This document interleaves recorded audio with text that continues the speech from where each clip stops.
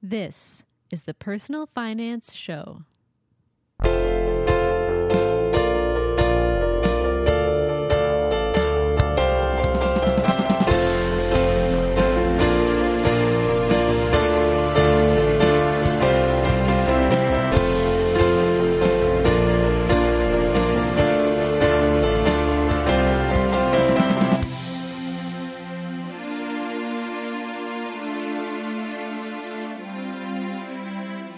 Hi, I'm Bo Humphreys, and this is the Personal Finance Show.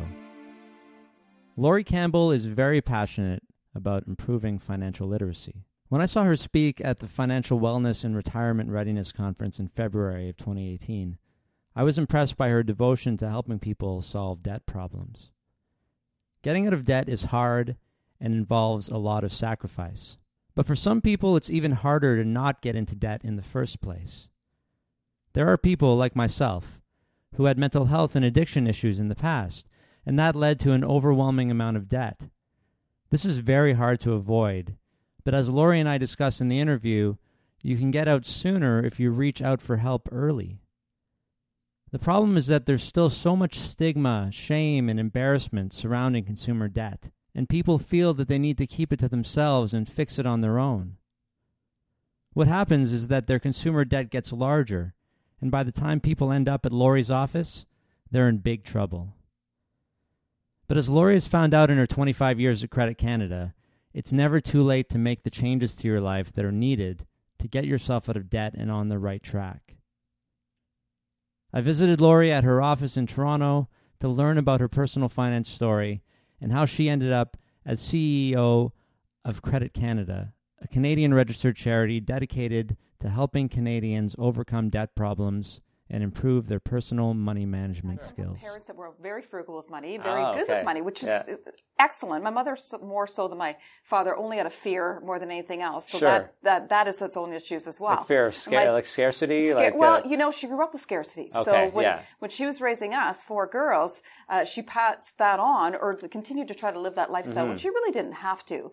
My father was a college teacher and he taught accounting. Okay. Oh, wow. So, Nice. His background was very solid. He was very good with numbers. And I think that all of us picked that up. But the practicality of money really came from my mother to a certain degree. Except for one, if you talk about an incident that kind of formed your attitude about money. I remember when I was young, I was probably like at 10, 12, I don't know how old.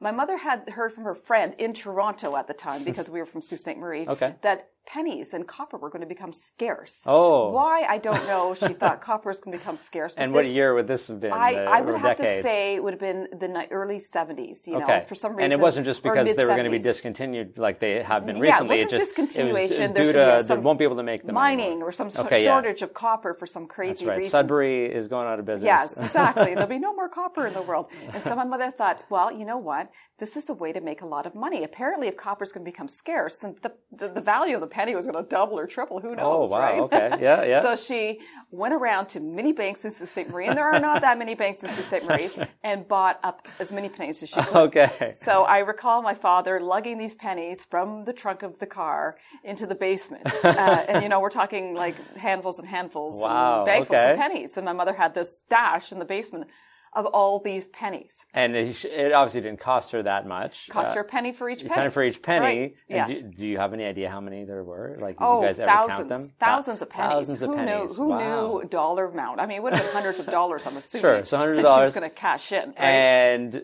then did anything happen at all? Well, as we all know, I don't the penny is remember still anything. worth a penny, not even worth anything. It's not worth anything, but so copper didn't skyrocket. Copper didn't skyrocket, so I remember my father dragging those pennies up the stairs and out the door. Dumping them in a machine somewhere. Exactly. If they even took those. They were already rolled, so it was perfect. They rolled right up. But, and that formed a memory of if something seems too good to be true, and let's face it, if pennies were that easy of a hit to take value and double and triple, then it's not true. And I think that kind of a mentality, and I think it taught my mother a lesson as well, but that kind of mentality kind of stayed with me through life, that you have to be a savvy investor, but you have to understand that you're not going to make money hand over fist. Yeah. Just on a whim or hearsay. Yeah, advertising kind of gets us, right? Or Exactly. just everybody just talks about their wins. Exactly. In word of mouth, we talk about, what stock is doing well today, and everyone runs out and buys it. And I think about my mother back then, hearing from a friend, copper's going to be worth a lot, go out and buy a bunch of pennies. Yeah. It didn't work out so well. That's an interesting one. Yeah, we were there's a LinkedIn meetup, and one of the speakers talked about how somebody told him silver was the thing, I don't know, 10 years ago or something like that. And he just went on, he actually bought a bunch of bars of silver and they're still in his parents' basement. Lovely. Yeah, exactly. What are you going to do with that, right? Exactly. So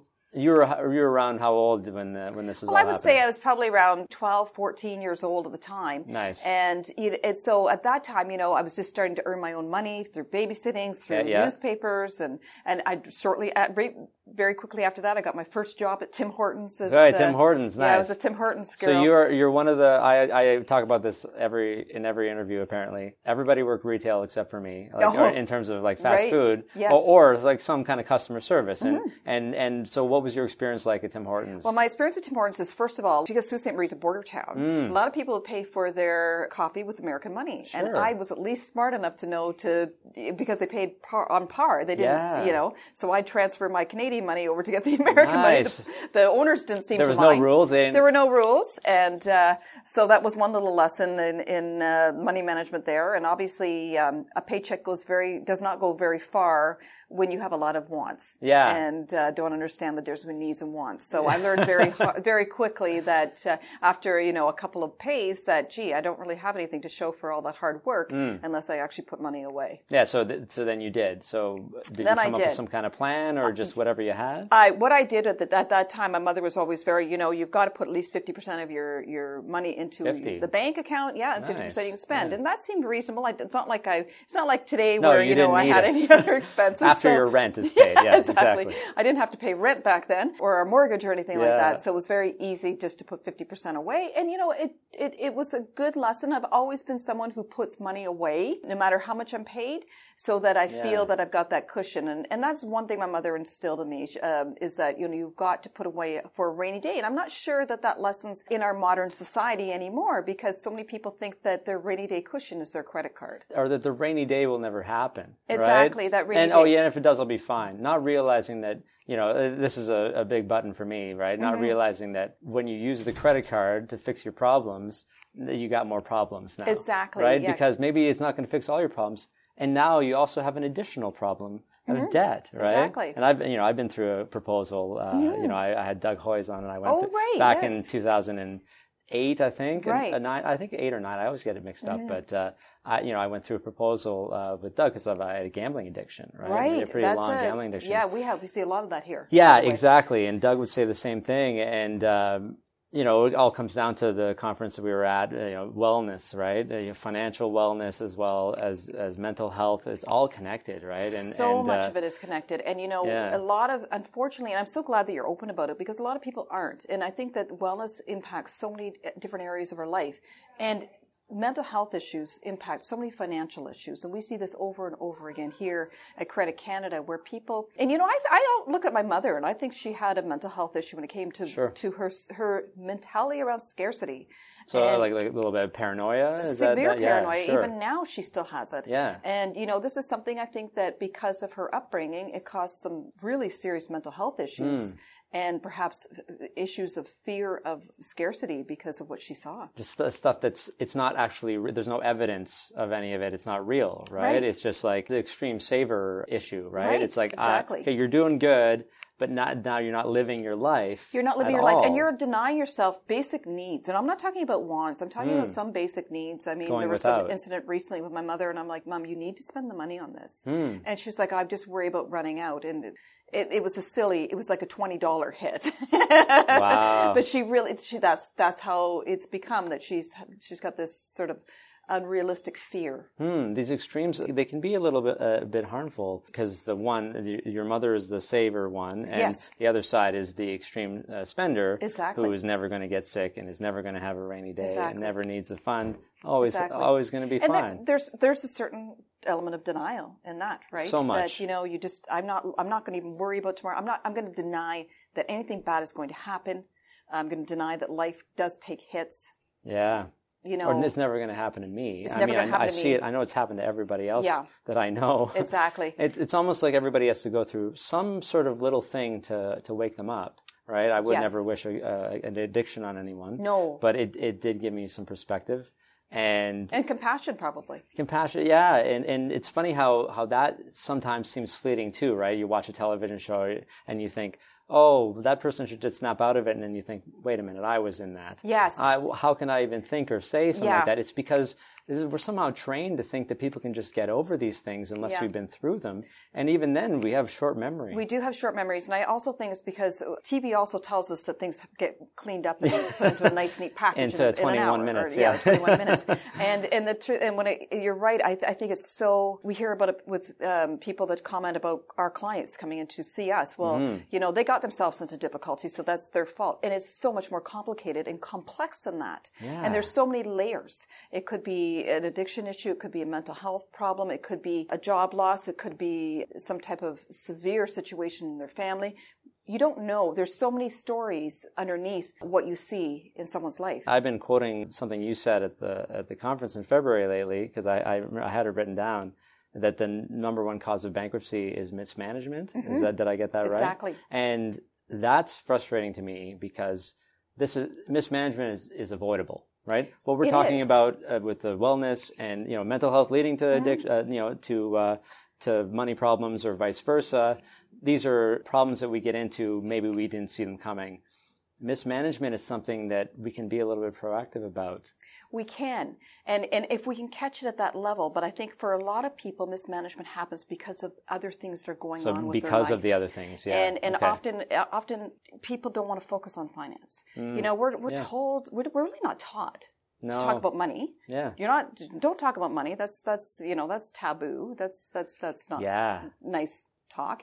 I remember when my son was very young, I was trying to teach him about money, and I was saying, look, he's probably 8 or 9, and he asked how much I made, and I said, well, I'm going to tell you how much I made, but I want you to go to the store with me and look at groceries, and we're talking about things like that. Of course, 8 or 9, he's really too young to understand this. Sure. I swear to God, I had not even got it out of my mouth, and he was running across the street telling everyone. Just asking his friend, my mom makes this much. How much does your mom make? And we don't do that. And that to me was Why like, not? oh my gosh. But we don't do that. And I think that we haven't been open enough about money and talking about it and exploring how we can actually learn from each other. Yeah, if there was something, if we could just say, like, understand that this person makes this and that person makes that. I mean, sure, it wouldn't have been much of a surprise, depending on whatever role you're in at the time. Probably not at all. But it's still something that is so private and personal. Yeah. So how did you learn about money like that, like officially? Like what did you go to school for?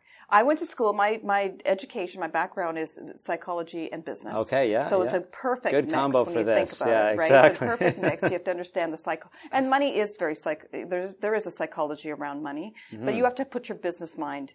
And I think that I get that from my father, and be practical when it comes to your finances as well. So I think it was a perfect combination, especially coming in here when we understand that there is always an underlying cause to financial mismanagement. That's right. Always. If you started with the blame game or anything like that, or just, you made a mistake, this stuff is not helpful at all. No, and people don't.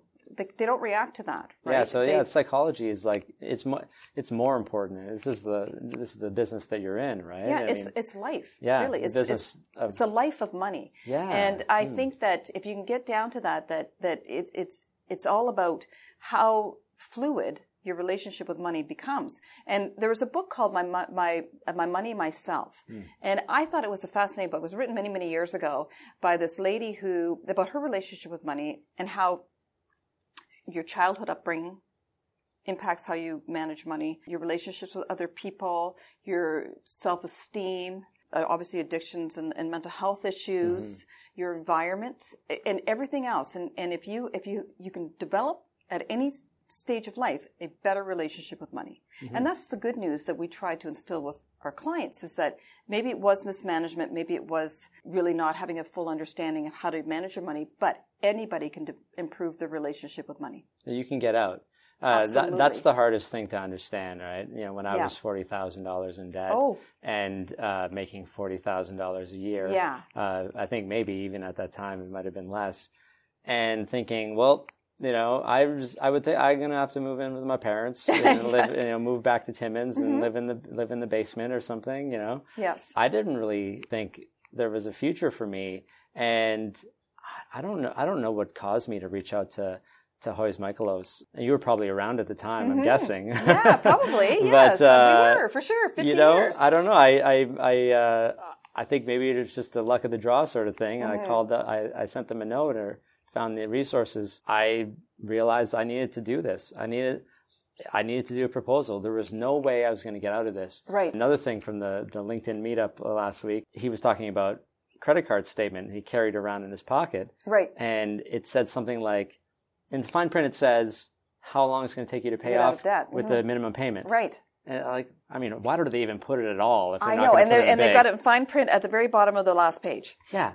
And yes. it was 79 years or something like that. It's insane. And I kind of had that realization that I was paying. I had it was all credit cards, right? So all high interest. You'd never get out of that. I think it was $1,000 a month, right? Like in minimums. Interest. Yeah. Oh, and the minimum payments. Yeah, minimum payments. Yeah, and and 800 is going towards interest. It's not pushing it anywhere. Yeah, it's not pushing the principal at all. And I was like, "There's no way out of this." I'll try to make more money, and I'll try to get another job, but that's going to take some time. In the meantime, I'm drowning in interest. You have to move forward, right? Yeah. And the only way you can move forward was, and that's the thing that we hear all the time is that people say that they've been sitting on their financial problem for many years.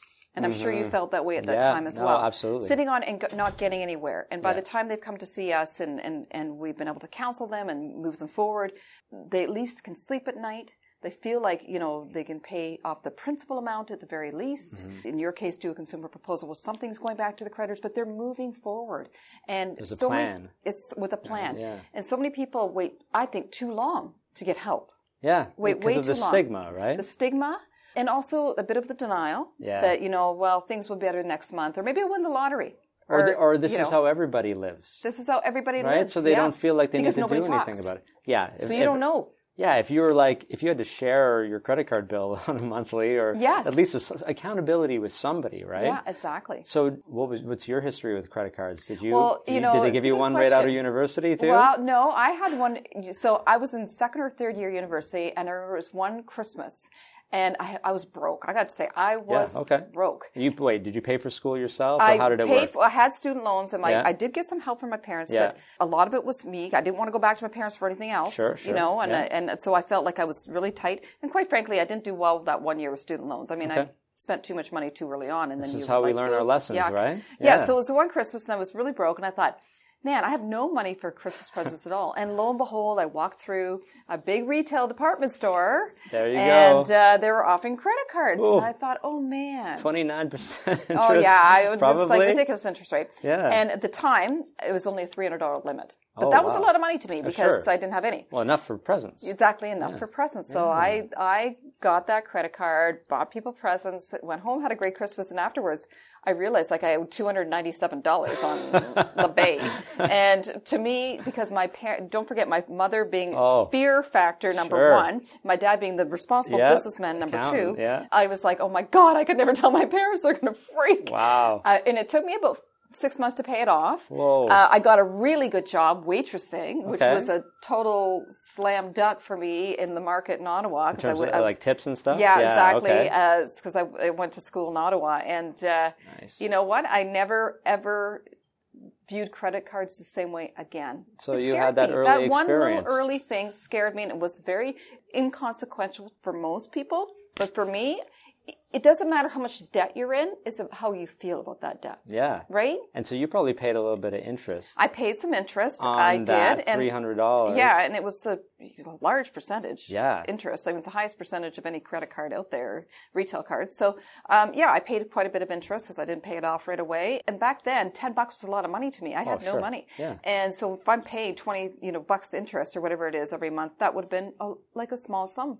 That's a good point that you made, though, about how you feel about it, because people are like, oh, just go into a little bit of debt. What does it matter? Or like, because I'm kind of debt adverse. Now you are. Exactly. Your whole mentality's changed, right? Even though I understand the value of leveraging certain things and of course mortgages and stuff like that. Yeah. But I have no desire to just jump right into something without, if it's a mortgage and that's the decision that we made and it's the home that we want. Exactly. Fine. That's a debt that I will have to live with. Yeah. But if I good debt versus bad debt. Yeah, we could have that conversation, and of course it's only good debt if you don't buy more house than you can afford, and right? you didn't buy a year ago. Yeah, exactly. Right, timing and it's everything, but timing should only matter if I can only afford this if the interest rates stay the same. I know. If there aren't any other expenses that come into your life, a lot of people think, oh, well, then we had children, that's an extra cost, or we didn't think about the fact that that my job fluctuates, as far as income goes. There's so many factors that you have to think about. So much of it. Yeah. Yeah, so I don't want debt at all. So I totally if somebody's like, oh yeah, just put it, here, just put that $500 on there, and I'm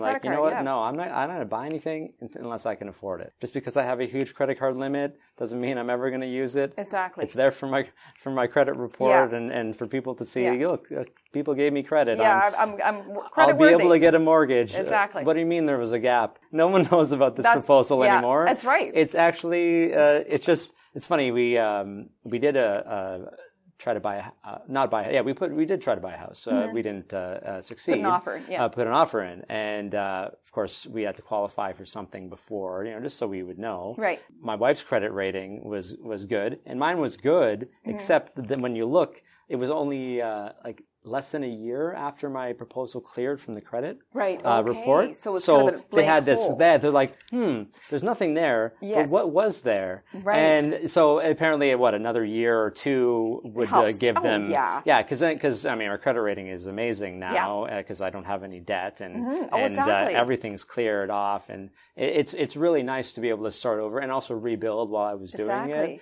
Unless you're doing that, it's not that important unless you're doing the mortgage thing. Unless you're doing, that's what people don't seem to understand. A lot of people think they need 5 or 6 credit cards to build up their credit rating. You need one. Really, truly, you need one with some history. Sure. And history takes a couple of years. That's it.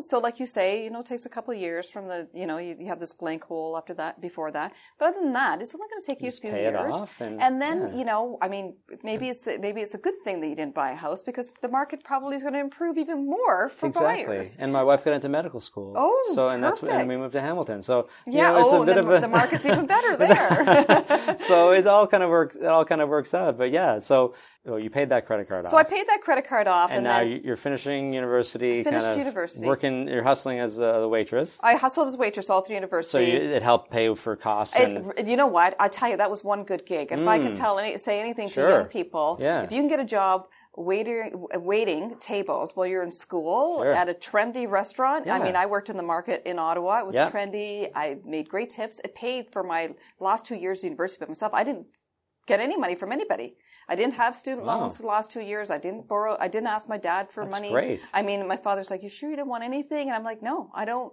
I really don't. How many nights a week did you work? I worked about 3 nights a week. Okay.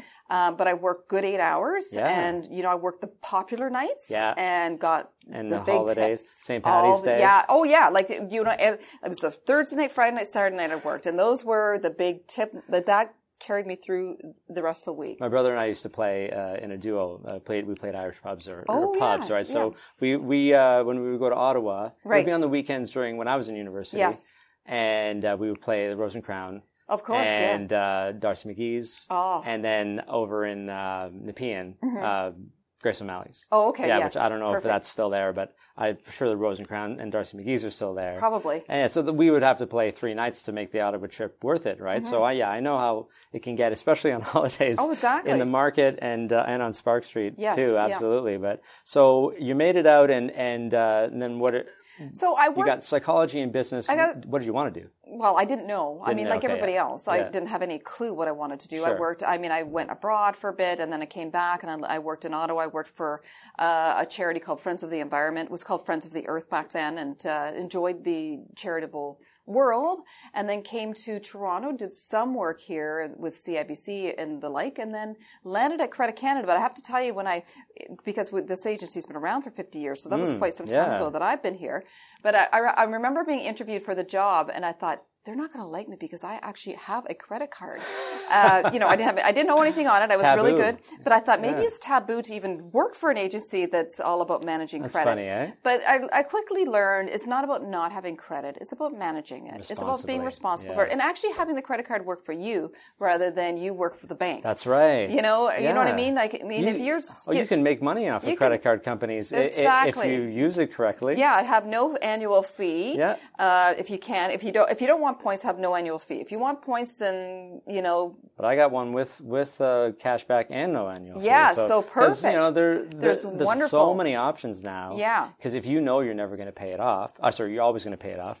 Then put your groceries on. Yeah, then you don't have to care about the interest rate. You don't have to care. The interest rate could be 100%. Take the high interest rate for the no fee and cashback, and now you're making money. Exactly. You just have to be responsible with it, right? Exactly. You can't. It's like I'm sure we all break at some point, but it's hard not to. You know right? what? It becomes habit as long as you learn. For me, the way I use credit now is just an innate sort of thing. It becomes habit about how you use it. And I'm sure you're learning that as well. Absolutely. That, you can have bad habits, you can have good habits. And just if you can get out of the bad habits, and habits are something that you just need to spend time getting away from. If you can get out of those bad habits and use the good habits, then use a credit card. You can use that credit card for almost everyday purchase as long as you know you're going to pay it off at the end of the month. Yeah. Or on the due date or daily. I paid mine every time I use it, but then I can, collect points and stuff like that. Sometimes I make payments before the transaction goes through, and maybe it's a U.S. transaction and they just had an estimated rate, and then it doesn't match, and I'm like, I should have waited. Yeah. Right? Because now I owe like $1.75 or something. Right. The beauty of online, though, right? The beauty of online is you can pay anything at any time. And especially if you bank with the same place as a credit card, it's just a money transfer for me. It's not even a bill payment, so it's free. I could actually make a payment. They probably wouldn't like it very much, but I can make a payment for every single transaction if I want. Yes, you could. You absolutely could. And the accounting would be a nightmare, but credit cards are not bad. They're not bad. You just have to be careful. You have to be careful. Any type of credit's really not bad. I mean, there was a story today CBC had about this poor lady that this is a warning for everybody, that had a joint line of credit with with her ex, with her husband at the time. Yeah. He racked it up to $37,000. Oh. He told her it had been paid off. Oh. They divorced. She stuck with the bill because it was joint. The limit was only $15,000, but they kept increasing the limit because it's a line of credit. It's not like a credit card where you have to apply. That's a pet peeve of mine, for yes, sure. Exactly. So, I had a $19,000 CIBC Visa. I was making $40,000 a year. Yes, exactly. How so will insane. I ever need that? There should be, now, we can talk pie in the sky ideas here, but there should be a credit limit based on your salary. Oh, I agree. There should be a credit. Yeah, percentage, right? Exactly. Just to safeguard us from ourselves. Right. Because sometimes you think, because if the problem is many people think if the bank is lending it to me, then I must be able to afford it. I know. And that is not true. It's just like with a house. We talk about being house poor. Well, if the bank says I qualify for $1 million, I should be able to buy something for $1 million. No. Who taught us these lessons, though? The banks. We didn't get the banks. The banks have actually taught us. We haven't been taught in school. We've been bamboozled. We haven't been taught by our parents because parents don't like to talk about money. You think about it. It's like who's taught us? It's like if we learned how to buy a car from a car salesman. It's like we're gonna this is what you do, and then you go in, just accept whatever they say. Yeah, exactly. Because they're going to tell you because they must know. They're the car salesman. They must know.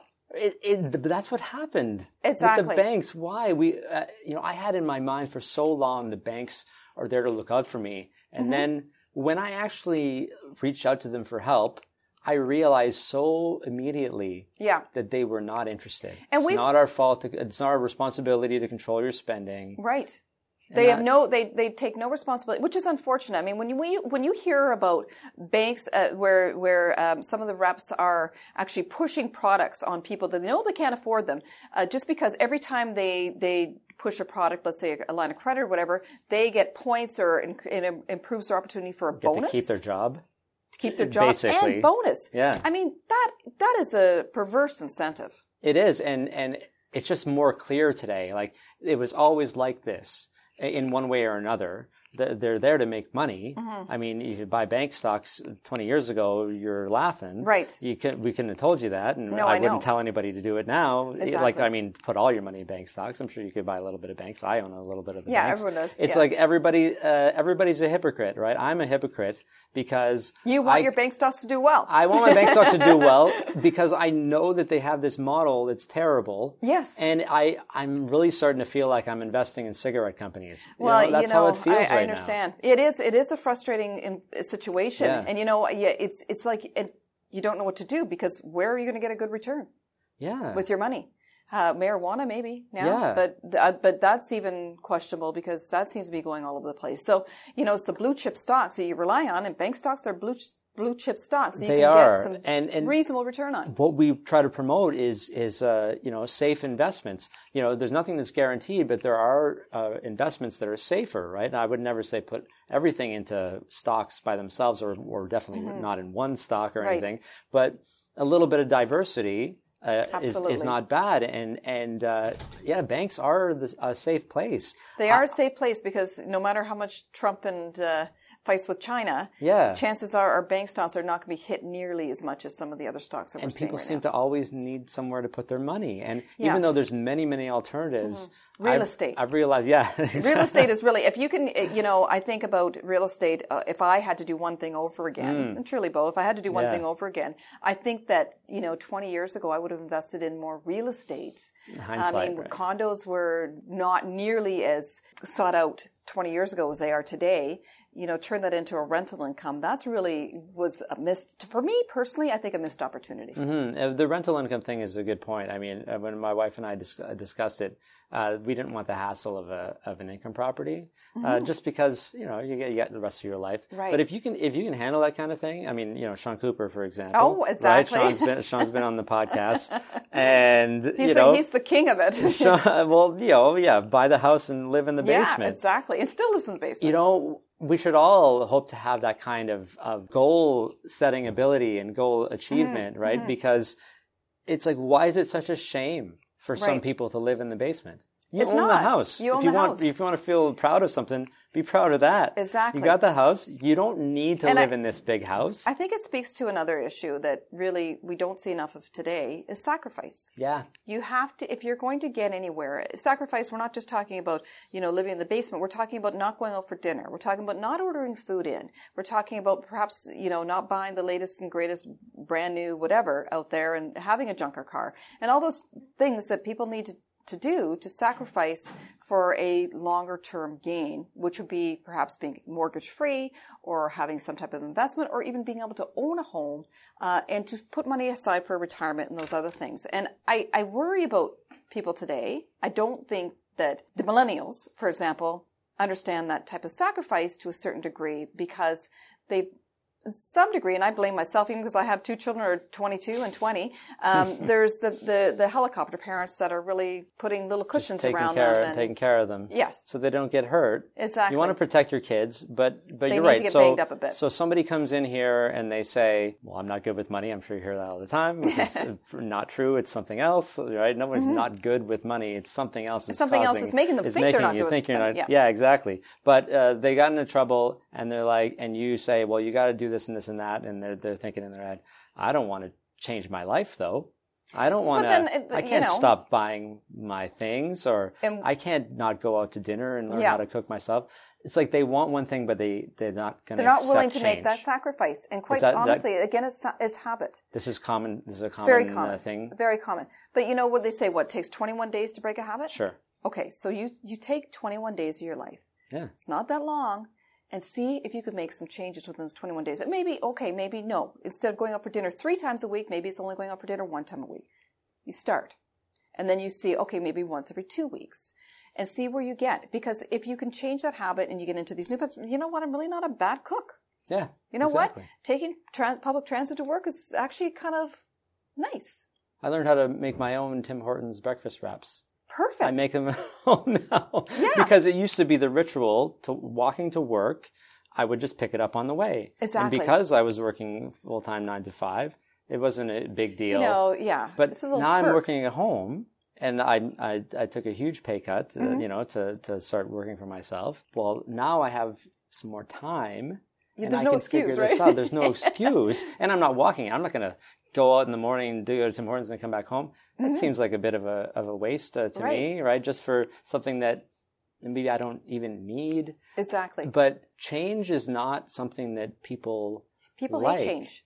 We hate it so much. Human beings inherently hate change. Yeah. We do. We hate it. We love Where habit. does that come and then from? we're bored with habit, but we love habit. It's crazy. It's comfort.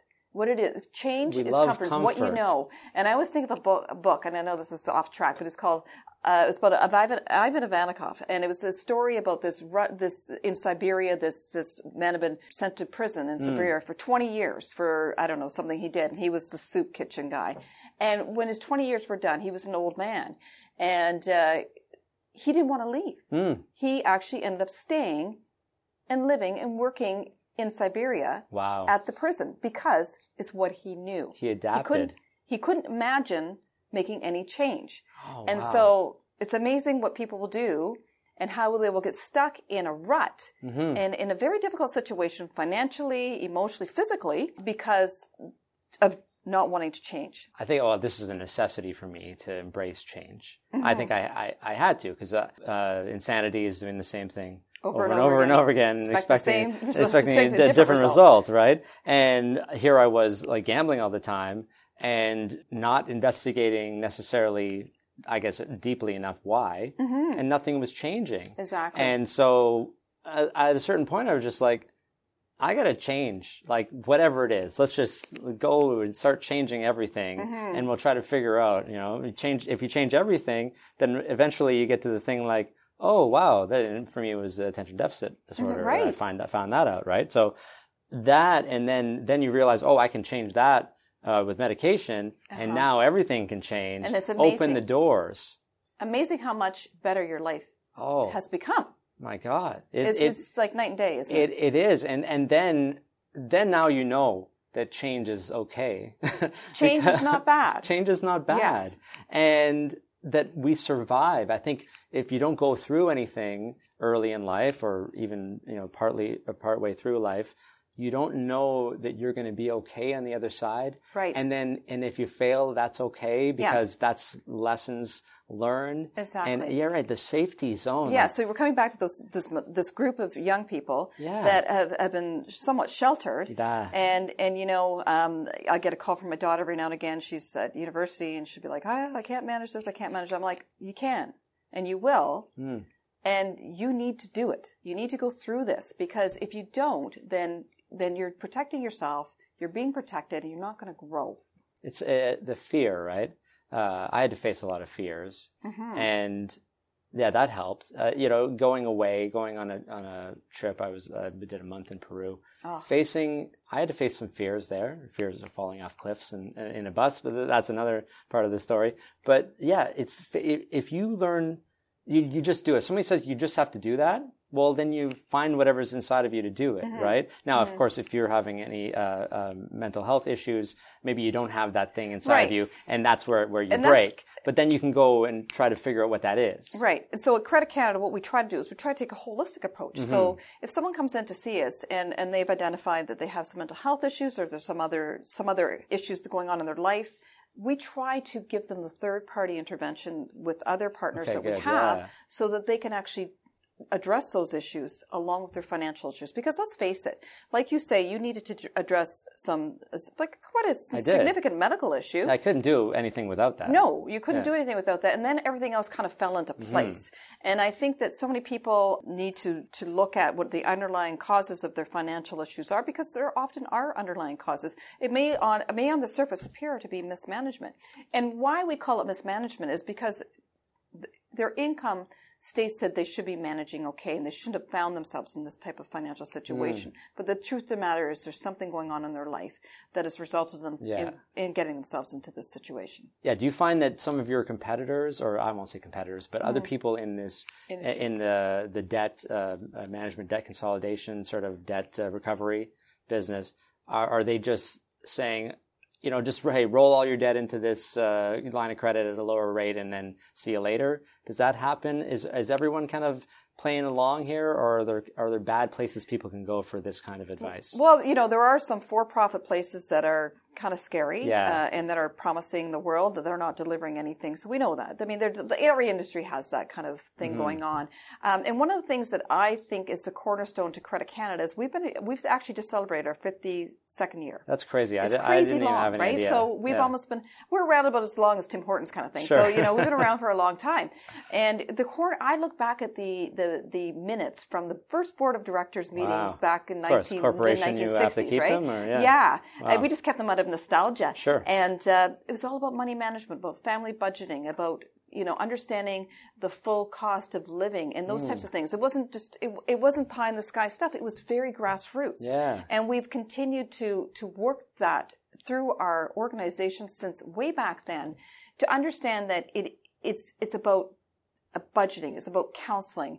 It's about understanding what happens to families through marital breakup, through job loss, through health issues, through issues of addiction, through issues with, to help out their children, et cetera, and what the implications of those are over time with their financial situation. Yeah. So that has been our cornerstone. Other organizations may approach it differently. We know that the bank, for example, will say, roll everything into a line of credit and here's your credit cards back, but you don't owe anything on them. Go have fun. Oh, and so what happens? So they end up with a line of dangerous. credit and a bunch of credit card debt again. Yeah. With the mortgage consolidation, I mean, it's a great thing to wipe out your credit card balance and, of course, roll it into something at 2 or 3 or 4% or whatever.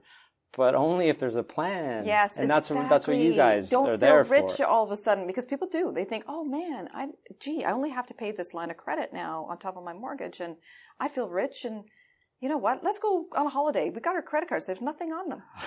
And next thing you know, they come and see us. And I'm full of rage right now. Yeah, I know. I get so frustrated. And the thing about it is we are going to be seeing a full generation of people that'll never pay off their mortgages because of this. Oh man. Just keep borrowing against the equity in their home. Like what would be wrong if the bank said, okay, yeah, so you want to have, here, go see Credit Canada. Like, do you have any relationship with some banks? We do. Some banks do send them to us, but they're not going to make money. No, they're not making any money because money. we ask the creditors to stop interest. I'm still being fooled in my head, Yeah, even though I know the truth. You know the truth. I'm still this innate knowledge that I Yeah. learned when I was younger that banks are there for me. I know, because they're the cornerstone of our industry, of the business world, really. But the truth of the matter is, banks don't make money off of our clients because they donate to our agency, and we actually ask the creditors to stop interest. Yeah. So that, if you talk That's about, right. we talked Or about my your proposal, debt. The $1,000 that you were paying towards your creditors, $800 of interest. Can you imagine that $800 was gone? Now, you maybe you can clarify this. I was told at the time that CIBC, because they were part of my proposal, like the big one, they were the You're right, yes. they probably was 15,000 out of the 40. Even though it's cleared from my credit, they probably still have a black note on my file. Well, the creditors can carry your information as long as they want. Yeah, so right? Yes. I'll probably never be able to get any credit from them. Well, not necessarily. I mean, we've certainly seen it happen over and over again. The longer you distance yourself from that time period, That was then. that was then. This is Everything's good. now, and I always call certain customers as the last frontier, and they want to get the last frontier. Yeah. You may have been a risk at some point, but they'll see you not necessarily as a risk as time goes on. So they do have the belief that people can change. They do have the belief that people can change. I mean, we have to think about, the way I like to think about the banks is that they could, if we're smart about it, we can get their products for very little. It allows us to have growth, financial growth in our lives.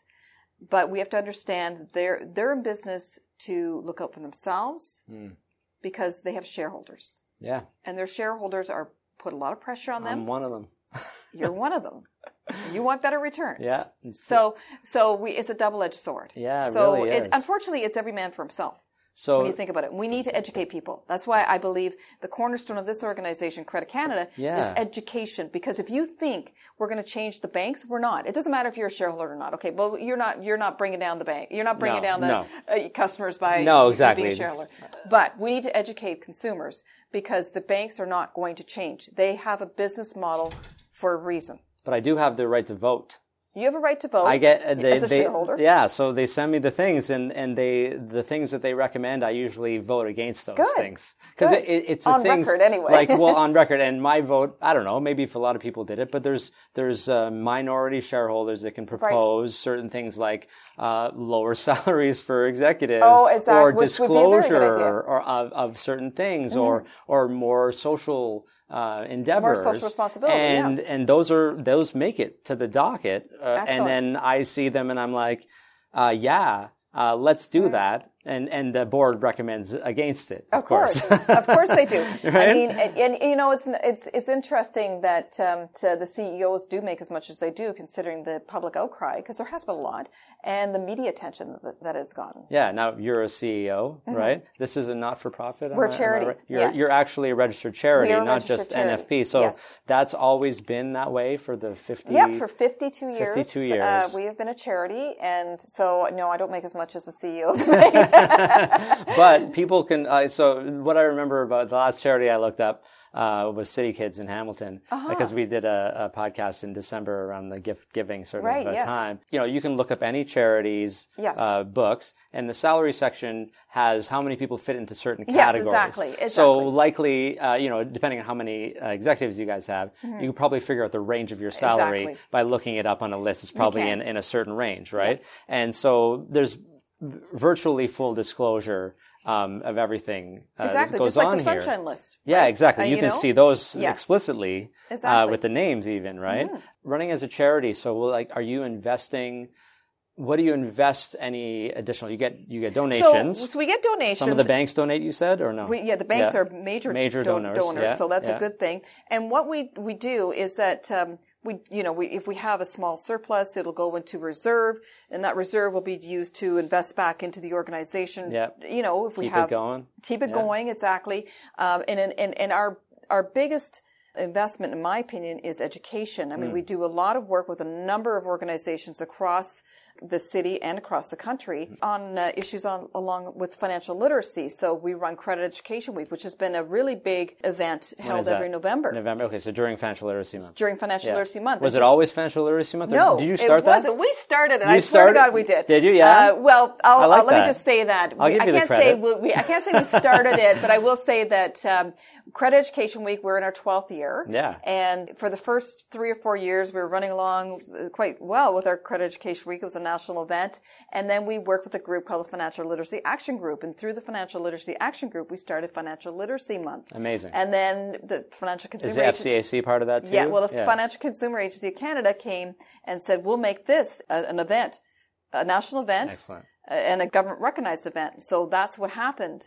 And so Credit Education Week still falls within Financial Literacy Month. And I will tell you, it's one of the biggest events across the country during Financial Literacy Month. Excellent. I just had Jane Rooney on 20th episode. Great. Yes. So she's fantastic. Yes, and absolutely. the nicest person. Lots of great work they're doing. Yeah, it was leading up to the conference that I saw you at. And, right. And they said, we don't have anyone from the FCAC that can speak at the conference, but we'll give you a half an hour with Jane Rooney on the phone. And I'm like, so I learned about that we have a financial literacy leader in Canada, and that she has this amazing mandate. And there was a board. Were you on a board? I was on the Financial Literacy Task Force. You were on the task force. And I was also on the steering committee. So the Financial Literacy Task Force, one of our recommendations was to have a financial literacy leader. So that's great. What makes me very pleased is the fact that a lot of our recommendations were taken quite seriously and have been put into place. That's so good. And she spent a whole year, or maybe that was in 2013 or whatever, just going around the country. Yes. And and then you guys would just sort of collaborate on as the task force. As the task force before she was even appointed. The task force actually spent a good 2 years going around the country, getting input from all corners of Canada, developing a number of recommendations, and there were quite a few. And then the FCAC took those recommendations, the government took those recommendations. It fell under the FCAC, Jane Rooney was appointed, and then Jane Rooney had a financial steering committee, which I was on as well. Okay, great. And through that, we developed some actionable plans. That's awesome. And it's all, there's a couple of things that I try to talk about all the time. One is the democratization of personal finance, and the second one is financial literacy, just on an overall basis. But, financial literacy for kids, financial literacy for everybody, right? Exactly. For even old people. When I say even old people, because I hate to say it, our growing segment of our clientele is elderly individuals. I'm hearing something about financial empowerment as a separate sort of thing, where there's a group of people or organization, I believe, who tries to help the elderly population take advantage of all of the services that are available to them, and so because they might not know, and you know what, you no got one's going to tell credit them. or something. No one's It's going to tell the them. Guaranteed income supplement. Yeah, no one is not telling you about and you have that to apply for GIS or yes, exactly. So there's we see so many elderly people in here that have left their jobs or have been forced out of work, and they can't manage on the pension that they have, and they can't get back into the workforce, and it's really quite scary. And you would you sit down with them and say, hey, GIS is there, and you can, absolutely. You can we will get look that. We'll look at all of their current benefits and see what they're getting and what they're not getting, and see whether they qualify for anything. So we definitely do that. We definitely try to see what other resources are out there in the community, because there's a lot of great community organizations working with seniors. We worry about things like payday lending and those types of situations where people are senior, and because they have their CPP, suddenly they qualify for a payday loan. And the CPP check? Yes, absolutely. Oh, no, and I will tell you from the stories we hear here, that it's a disaster. That sounds like a disaster to me. Yeah. That there's no way that's ever going to change. No. If you're going to get a payday loan based on your equally distributed check, right? Exactly. How do you ever get out of that? What's going to change? Nothing. You'll never get out of it. Once you get, so we've seen stories where seniors have lost their rent, their apartment because of getting into the payday loan cycle. And I'm sure these are some of the rules or the things that you guys would have talked about. Let's put some actual laws in place. Well, we've been very aggressive with the provincial government about what we believe payday loans should be able to and not able to do. But you're fighting a giant here. Payday lending in Ontario is huge. Some of the rules have been tightened slightly, but there's a lot more work that needs to be done. I think, are they bringing down the cost per $100 over Well, it's years? for every $100, it's $21. And is that going down to 18? It's supposed to. Nothing's been passed. Nothing's been passed. I see. Okay. There's still a lot of talk, and right now, I think that because we're coming into an election, we'll have to see what happens after that. Oh, yeah. Ontario. Yes. Oh, no. We could have a whole nother podcast about that. But, okay, well, I'm really glad that I came here, and I wanted you to come on the podcast because I wrote down a note while you were speaking at the conference in February that, it says like really passionate about debt. Right? I am. I'm very passionate about debt. I mean, I am because I really truly believe individuals do themselves a huge disservice by saying they're bad with money, by saying they don't understand how to manage money, that they don't understand finance, they don't understand investing, they don't understand how debt works. And I believe each and every one of us has it within ourselves to be their own money managers and be successful financially, whether they're making a very minimal income or a large income. Because believe it or not, Bo, we see people that are doctors and lawyers in here. Yeah, and we see people on social assistance. And I can tell you some of the people on social assistance are better at budgeting and better at managing the money than the doctors and lawyers. So I know it has nothing to do with income level. It has something to do with how you perceive money and how you allow yourself to manage it. Isn't that funny? Everybody probably thinks, if I only made a little bit more. That's what everybody thinks. That is the number one. You ask them, what is their biggest financial problem? They'll say, I'm just not making enough. Whatever's causing you the basic concept of spending more than you make. You'll just spend more if you make more. You're just going to keep doing it. There's a reason why. And so let's tackle the reason with your associated, with your partners. Yep. Yeah. Get off the treadmill. Yeah. Whatever that treadmill is for you.